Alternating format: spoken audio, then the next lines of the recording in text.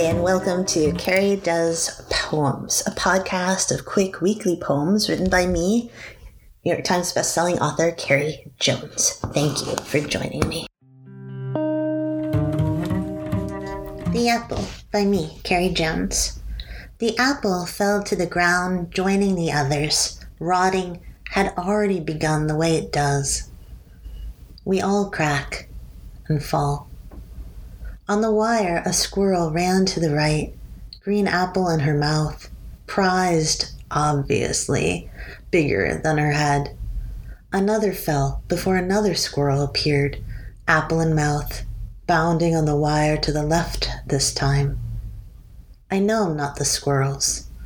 I know I'm not the apple, though I feel round lately, but I gather things too big to hold and drop so many, bringing them to the road where they'll be carried off by others, or maybe smooshed underneath the wheels of cars, or just left to rot.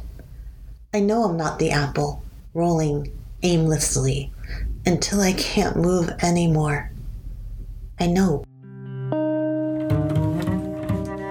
Hey, thank you for listening to Carrie Does Poems. These podcasts and more writing tips and life tips and all sorts of random things are at my website, carriejonesbooks.blog.